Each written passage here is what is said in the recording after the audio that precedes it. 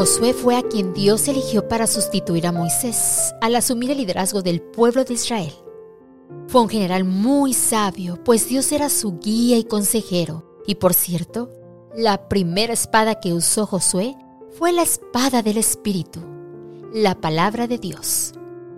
Para completar la gran obra que el Señor tiene que hacer en nuestro mundo, ha elegido a seres humanos dispuestos a ejercer un liderazgo basado, sí, en esfuerzo y valentía, pero teniendo a Dios como guía y consejero.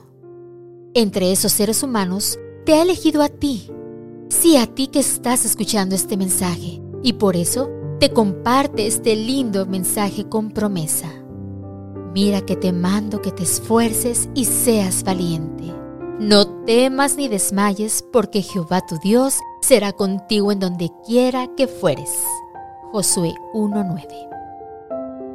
Hoy martes 22 de marzo, da gracias a Dios porque está dispuesto a ser tu consejero, así como lo fue con Josué. Ora para que tú también utilices la espada del Espíritu, la palabra de Dios.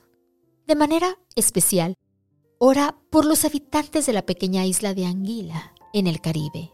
Incluye en tu oración al trabajo de la red del Ministerio de Posibilidades, que su trabajo en grupos especializados pueda ser de bendición para las personas con capacidades diferentes.